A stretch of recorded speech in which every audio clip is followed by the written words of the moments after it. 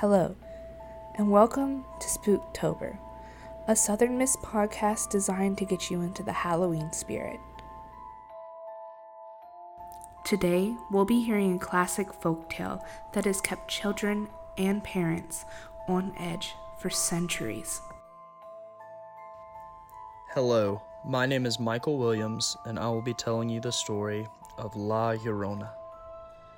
The legend of La Llorona, translated as the Weeping Woman in English, is one that has been handed down for generations in Mexico and in the southwest United States.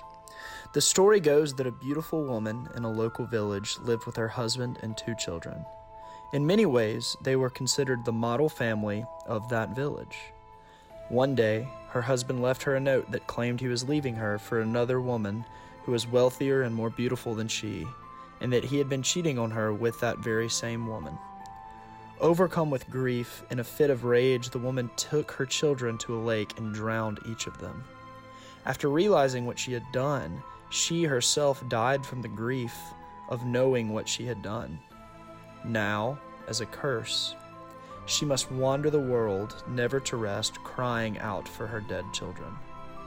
She can be found late at night by bodies of water in Mexico and in the southwest United States. If you come across La Llorona, you will feel a shudder and then softly begin to hear the voice of a woman crying.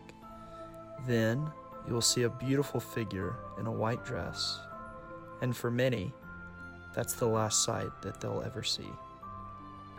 This legend has been told in many different ways over the years, with many different variations of how the woman died. But they have common themes of a female ghost crying because she has killed her children, wearing white, and usually by a body of water or at a crossroads. Thank you for listening to our story. We hope that you have a dreadfully good night.